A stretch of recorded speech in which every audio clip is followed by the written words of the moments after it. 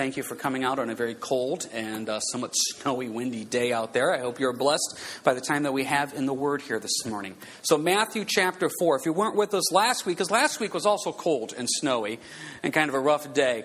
If you weren't with us last week, I encourage you to get a copy of that message. We talked about Jesus in the wilderness and the temptations that he went through and just the importance of God's Word, the importance of realizing not to be ignorant of Satan's devices, the importance of prayer and fasting.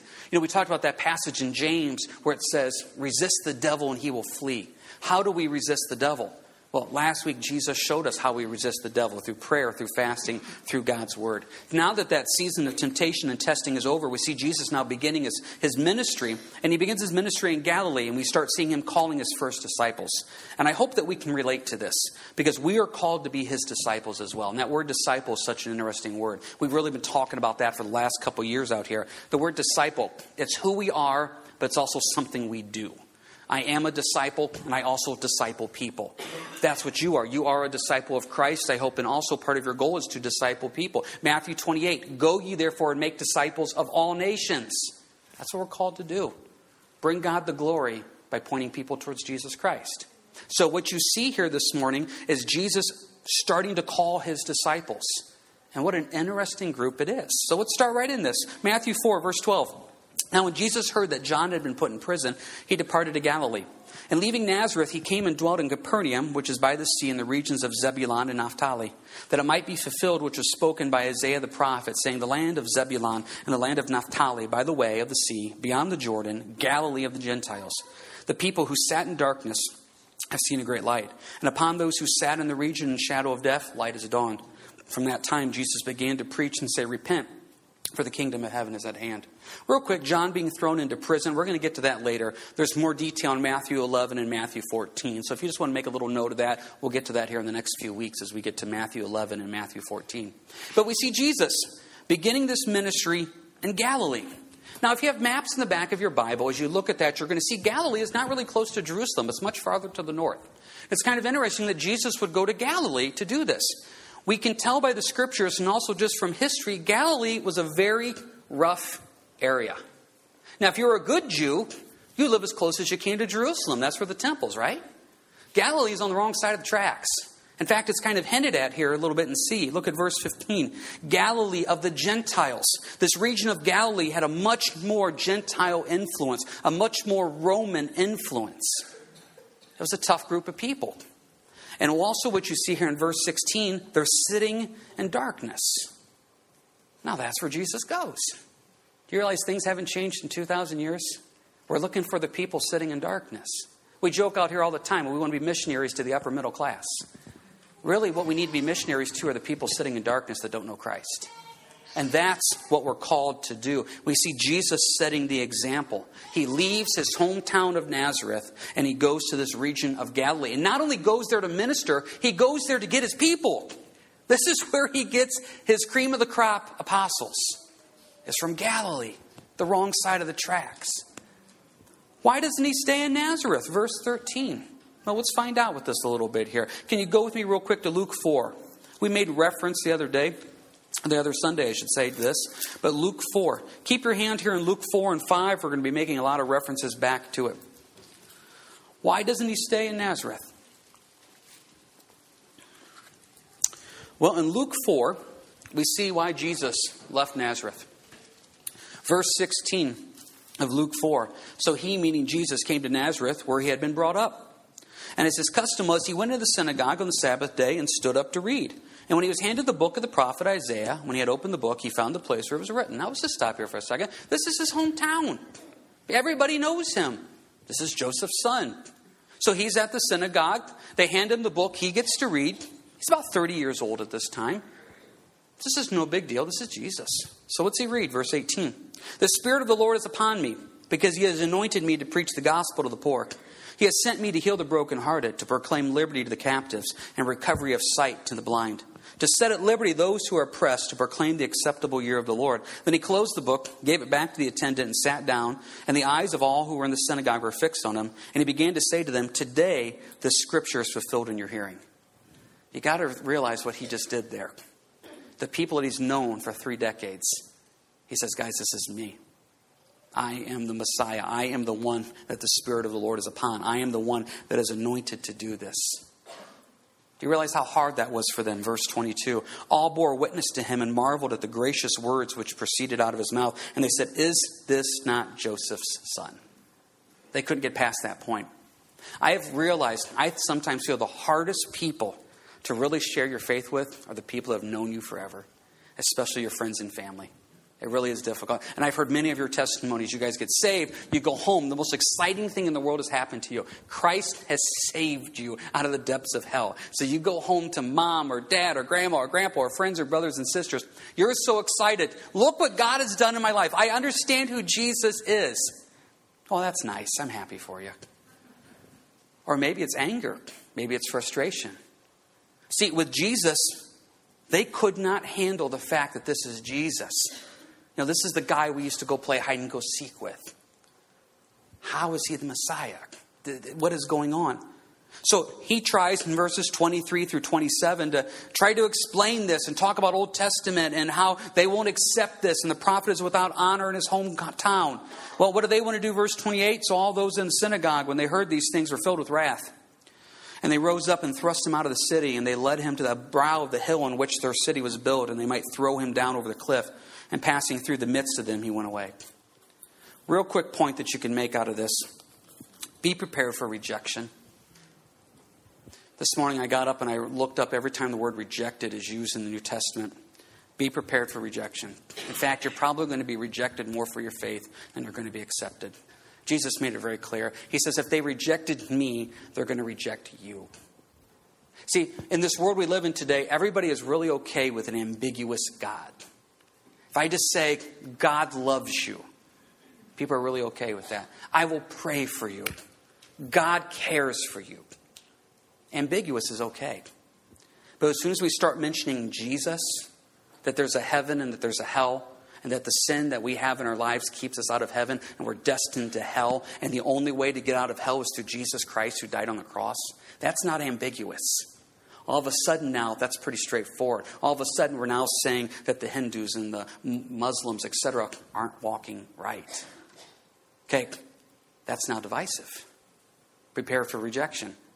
But this shouldn't surprise us. Jesus said, do not think I came to bring peace to this world, not peace, but a what? Sword. He says, I bring division to this world because I make people choose between heaven or hell. I make people choose between saved or not saved. I make people choose between a moral life or an immoral life. So just as Jesus was rejected in his hometown of Nazareth by the people that probably loved him. If you were growing up in Nazareth 2,000 years ago, you would want Jesus to be your neighbor. He would always be willing to help. He was a really nice guy, I bet. Just an all-around great guy. But now we have to take the jump from great guy, great neighbor, Joseph's son to Messiah. Now I reject that. So they rejected him at Nazareth, and that is why now he goes to Galilee. And just as Jesus was rejected, we have to realize we're going to be rejected. We're going to be rejected. But it's our job, our responsibility, not to worry about the rejection, but to what? Just keep planting seeds. Think of how simple God has made it. Our life is really just out there planting seeds for people. I don't know who I'm going to run into today or this week, but when I do, I want to represent Jesus Christ to them. Are some going to reject that seed? You bet. Some people are going to reject it more forcibly than others. But it's still our responsibility to just get the seed out there. Because why? We're called to be lights. Look here at verse 16. The people who sat in darkness have seen a great light. But we're called to be this light of the world. Now, just follow this. In John 8, Jesus said, I am the light of the world. Okay? Then in John 12, he says, but the light is leaving you. But then in Matthew 5, he says, you're the light of the world. So he was the light of the world. Then he says, the light is leaving, and now I leave you as being the light of the world. That's what we're called to do. So anywhere I go, anybody who I run into, be it at work, at home, or at school, I'm shining light for Jesus Christ.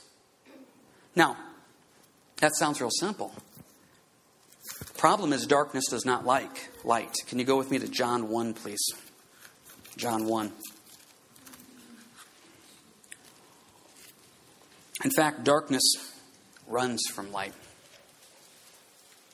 I'm still called just to plant seeds, though. John 1. And you never know what those seeds are going to do and how they're going to take off. You never know. In all the years I've been walking with the Lord, people I've witnessed to, there's people that I've shared the faith with that I thought they're going to get it. And it's just going to click. They never got it. There's people I've shared with that I thought, I don't even know why I'm talking to them. And they're the ones that got it. We were telling this story the other day, years ago, probably 10, 15 years ago. I got a phone call late at night. It was from a guy, never met him, has never been out here to church. He was the friend of a friend of a friend type person. Got my phone number, called. And he said, is this Pastor James? I said, yeah. He goes, somebody said to call you. And I said, what's going on? He goes, I want to kill myself. So one of the first questions you're supposed to ask is, okay, you want to kill yourself? How? What are you planning on doing? How, basically you're saying, how serious is this? You're not really saying that, but you're just trying to figure out, is it one of those where, I don't know, I just don't feel like living anymore? Or is it like, I'm sitting here with a gun in my hand? So it goes, I have a knife in my hand. I said, okay. I said, what are you going to do? He goes, I'm going to put this knife through my chest, in my heart. I said, okay. What type of knife? It's a butter knife. Now, don't laugh. This isn't funny, people. I said, you have a butter knife. Okay. And you're going to shove the butter knife through your chest. Yeah. And in my mind, I'm thinking, well, this is going to take about 6 months, to get this done. We talk, share the Lord, ends up praying, accepting Christ, right?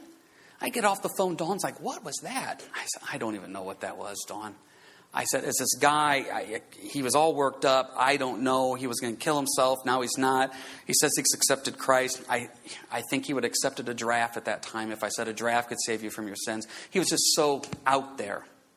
Guy shows up a month later at church, born again, walking with the Lord. That day changed my life. The Holy Spirit's moving.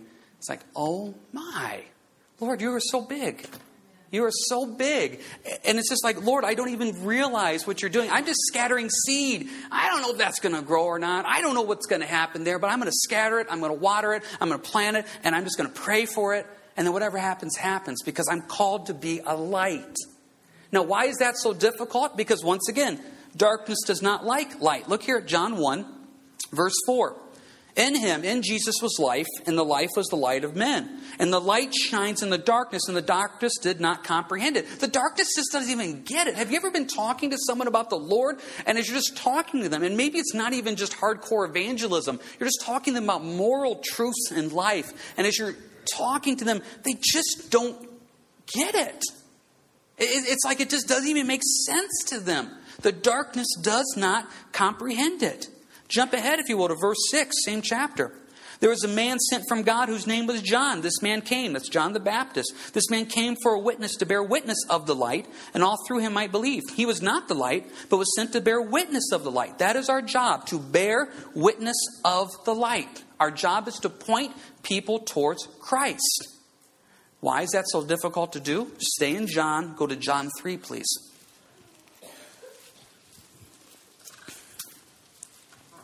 John 3. Pick it up in verse 19. This is the condemnation, that the light has come into the world, and men loved darkness rather than light, because their deeds are evil. For everyone practicing evil hates the light.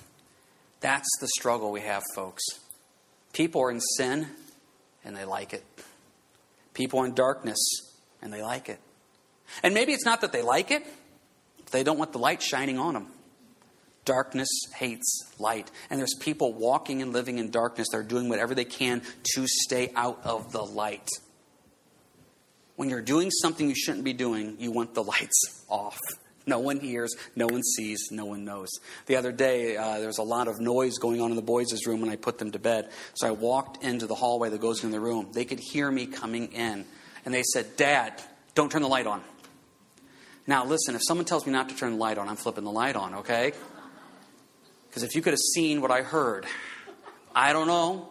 I said, I'm flipping the light on. No, Dad, not yet. Darkness does not like light.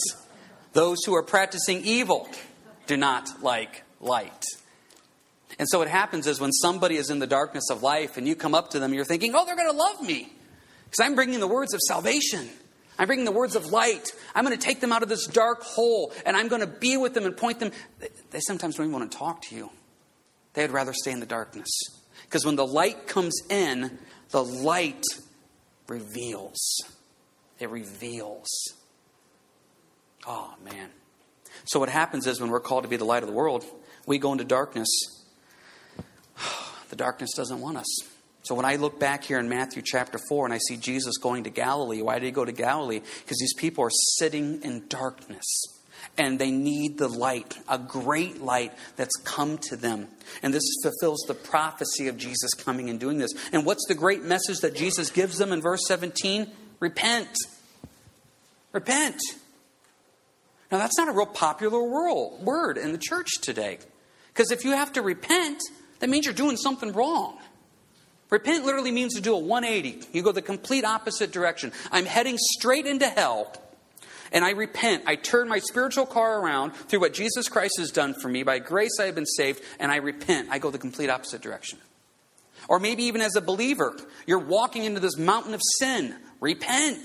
Change direction. Go the opposite way. But it means to do a 180. See, a lot of times as believers, we repent by just changing a little bit. I'm not going to go to the peak of the mountain of sin. I'm just going to hang out on the side of it. No, do the complete 180. And this word repent is used all the time. I brought up this point a few weeks ago, but it bears repeating.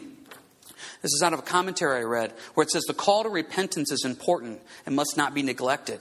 It is entirely accurate to say that it is the first word of the gospel.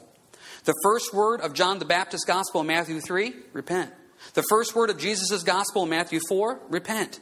The first word in the preaching ministry of the 12 in Mark 6, repent. The first word in the preaching instructions Jesus gave his disciples at his resurrection, repent, in Luke 24. The first word of encouragement in the first Christian sermon in Acts 2, repent. And the first word in the mouth of the Apostle Paul in his ministry in Acts 26, repent. There's an ongoing theme there, people. People need to repent. There's a heaven, there's a hell. Sin sends you to hell.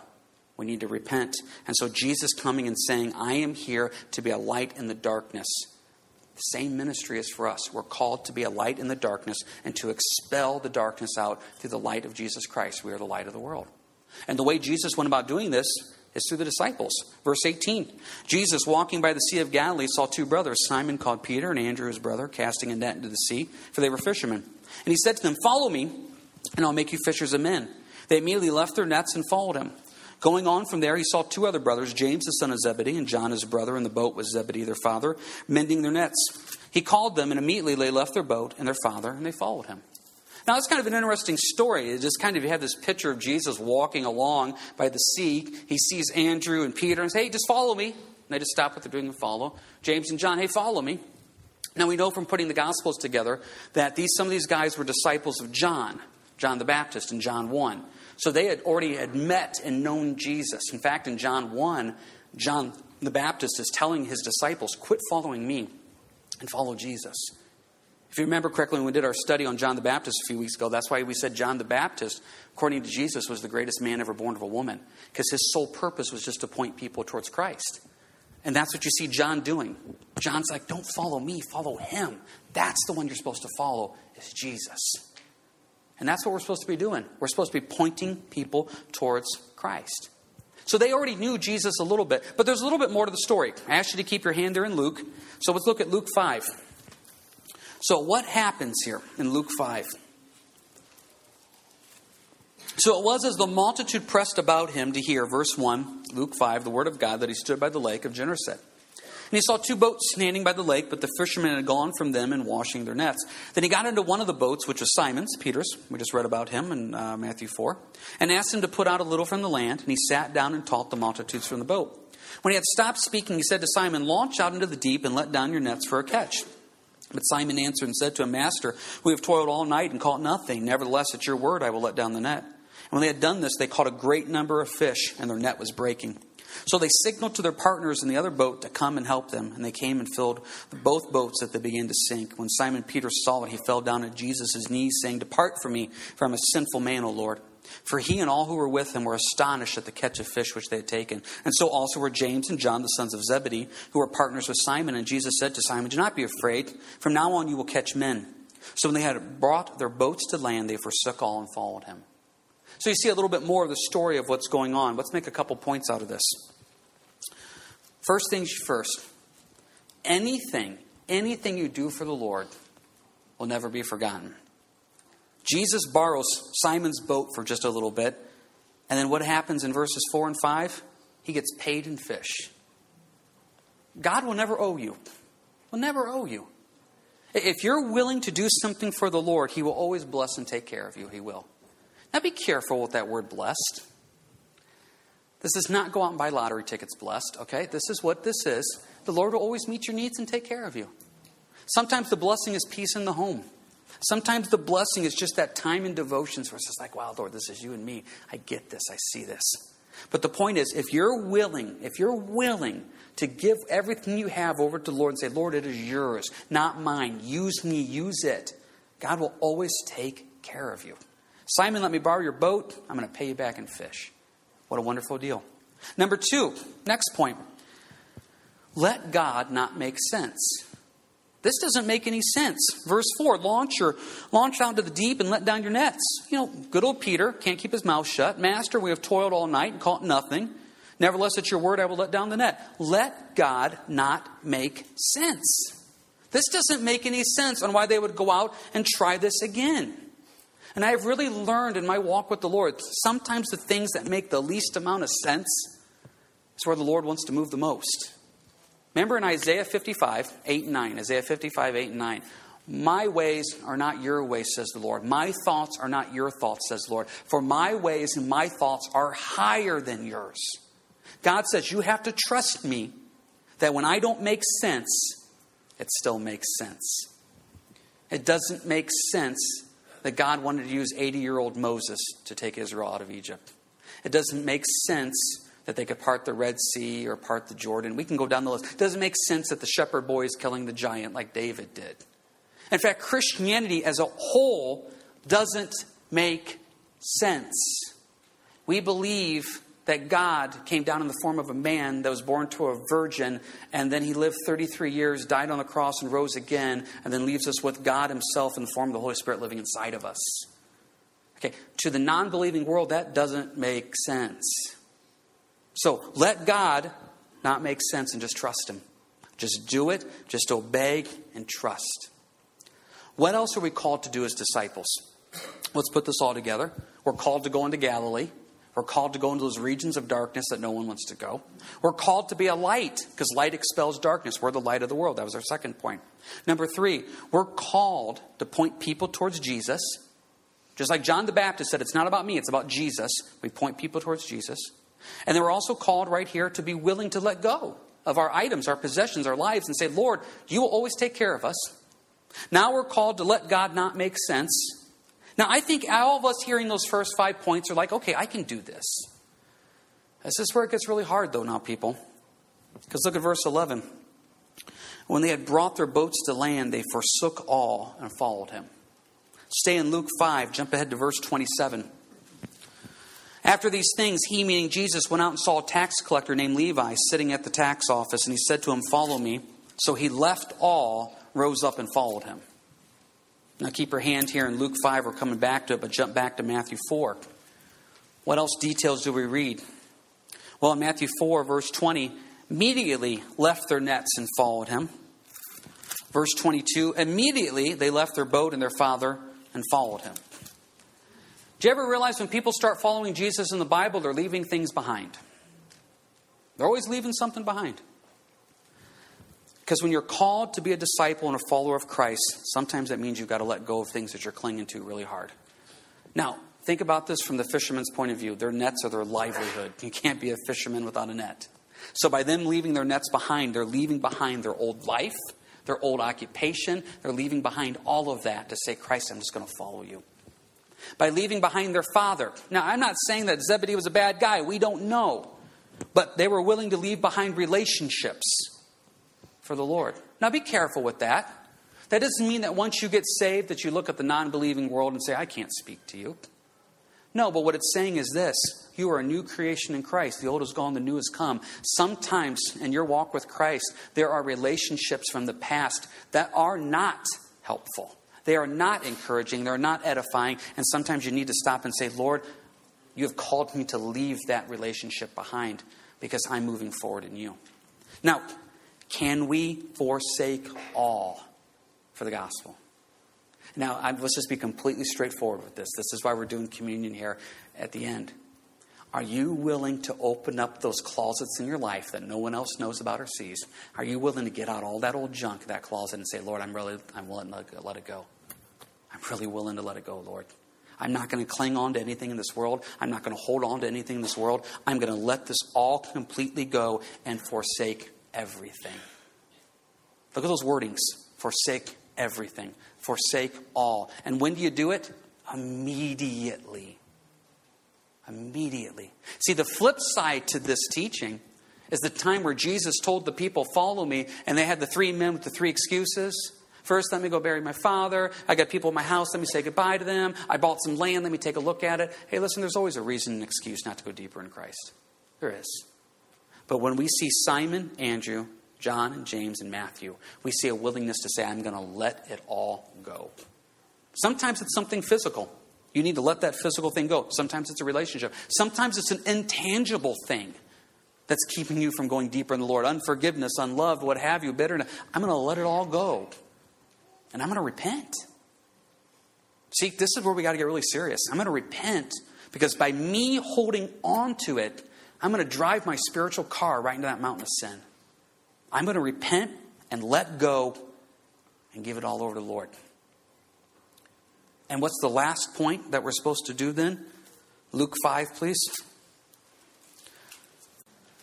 Well, verse 28 of Luke 5, Matthew left all, rose up, followed him. What are you supposed to do after you leave all and follow Jesus? Verse 29, you're supposed to have a party.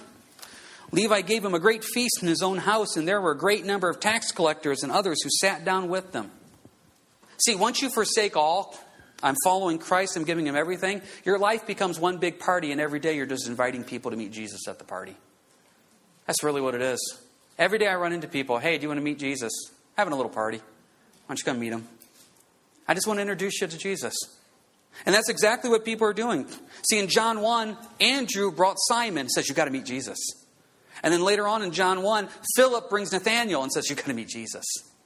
Matthew here in Luke 5, guys, you've got to meet Jesus. Isn't that what it is? From this point forward in our lives, we are called to be lights and witnesses. And really, aren't we just supposed to, for the rest of our lives, say, hey, you've got to meet Jesus? How simple is that? Bring it all together. Be willing to go to Galilee, the darkness. Next one, be the light that expels darkness. Be willing to let the Lord use you or whatever you have in whatever way possible. He'll always pay you back. Don't worry about that. Point people to Jesus just like John the Baptist did. It's not about us. It's about Jesus. Let God not make sense in your life. It doesn't make any sense to throw the net over on that side. I don't know why I would do that, Lord, but I'm going to do it. And let God bless you. Now, this is where it gets hard. Be willing to forsake all. Be willing to leave the nets. Be willing to leave the relationships. Be willing to do those things where the Lord says, let it go. And then lastly, have a party every day of your life and invite people to meet Jesus. Because what happens is when you are so touched by what Christ has done for you, you can't help but let other people know about what he's doing in your life. You know, here's the thing about evangelizing, about sharing your faith. You can't be passionate about sharing Christ with others until you're passionate yourself about knowing Christ. See, if you're really not passionate about knowing Christ, why are you going to be willing to tell others about him? You have to reach a point where you stop and you say, Lord, I love you. And since I love you, I want other people to know what's going on in my life and what you're doing. That's what it means to proclaim the gospel. Just let me tell you about what he's doing in my life. And like Betsy said here, coming up on the 30th, a lot of times people come up to me and say, how do I do that? What does that look practically? Well, let's come and talk about that the 30th. This is what it means to be Spirit-led and sharing your faith. Some of you may be saying, okay, I want to be the follower. I want to be the disciple. What does that look like, though? Okay, I'm willing to leave my nets. I'm willing to leave it all. What am I supposed to do now? Well, if you've been with us here the last few weeks, we started at the beginning of the year. We're doing 40 days of praying and fasting over different topics on what the Lord is calling you as an individual and what the Lord is calling us as a church. And if you've been following along with us this week of prayer, the verses are knowing your calling in the Lord. It's a great week to take one of those sheets on the back and pray and fast over those verses saying, Lord, what have you called me to do? What is my calling? What is my calling to be a light? What does that look like? Because I'm telling you, if you don't know what the Lord is calling you to do, your life really just starts to become a little blah. It's just the same old again and again. And when you really know what the Lord is calling you to do, all of a sudden there's this divine, eternal purpose where you say, I get it now. I get it. This is why I'm here. So take those verses, read over and pray over them this week. I'm not saying that the Lord is all of a sudden this week say, here it is. But you're opening the door for His Spirit to move and speak in your life. To say, I'm now keeping that one eye open to say, Lord, what is it you want me to do? And not only me as an individual, what do you want us to do as a church? And not even us as a church. What is my family called to do? What is my spouse and I called to do? What are my friends and I called to do? Because we're the body of Christ. And it's not about these four walls. It's about making sure people come to know Jesus Christ. It's not about us. It's about Jesus. And the great way to end it is, just like Matthew the tax collector, let's just have a party and invite people to come know Christ. Now, we're going to get ready to do communion here. And if you want to go back and get the kids for communion. One of the aspects of communion in 1 Corinthians is this idea of repenting. You know, Paul wrote in 1 Corinthians 11, therefore, whoever eats this bread or drinks this cup of the Lord in an unworthy manner will be guilty of the body and the blood of the Lord. But let a man examine himself, and so let him eat of the bread and drink of the cup. We mentioned that word repent. Today is the day of salvation. Today is the day to stop and say, Lord, if I don't know you, I want to know you today. Because there is a heaven, there is a hell. That is a reality. Jesus did die on the cross for your sins. That is a reality. The only currency accepted in heaven to pay for your sins is the blood of Christ. That is a reality. Now, am I going to believe that or not believe that? If you're here this morning and you're walking with the Lord, allow the Holy Spirit to open up those closets in the back of your life that you don't want anybody to see or know about. I cannot tell you enough. Forsake all. Be willing to let it all go. Everything. The tangible, the intangible. Let today be a fresh start, a new creation in the Lord. Psalm 139 says, search me and try me, O Lord. See if there's any iniquity in me, and then lead me in the way of everlasting. Search us, show us, Lord. Take us deeper in you. We repent, we examine our lives, and we say, Lord, move in our life. Because as we get ready to partake of communion, Jesus said to do this in remembrance of Him. It's the closest we can get to the foot of the cross, to really just stop and focus on Christ. But before we focus on Christ, He does ask us, examine yourself. Now here at Harvest, we have an open communion policy, which means we don't have church membership. Anybody here, you're welcome to join us. We bring in the older classrooms. We let them sit with the parents, and we leave it up to you parents if they're old enough to grasp and understand what communion is. But before we partake of that, we need to examine. That's what His Word says, and let's do that. Heavenly Father, as we come to you, turn the light on in our closets right now, Lord. Open those doors up that we don't want anybody to see. Help us to really understand what it means to repent. If there's someone here this morning that has never known you personally, I pray that right now you're showing them what a real relationship with you is. Lord, if there's someone here today that does know you, but their closet is full of stuff, help them to forsake all, to let it go completely. Lord, help us to be sold out completely to you in all that we say and all that we do. And as your Spirit examines us, as your Spirit shines the light on in our lives, help us to be willing to say, I'll toss that out, Lord. Go to Him individually. Go to Him as a body of Christ now. And let Him just search and seek in your life. And then let the Spirit lead you.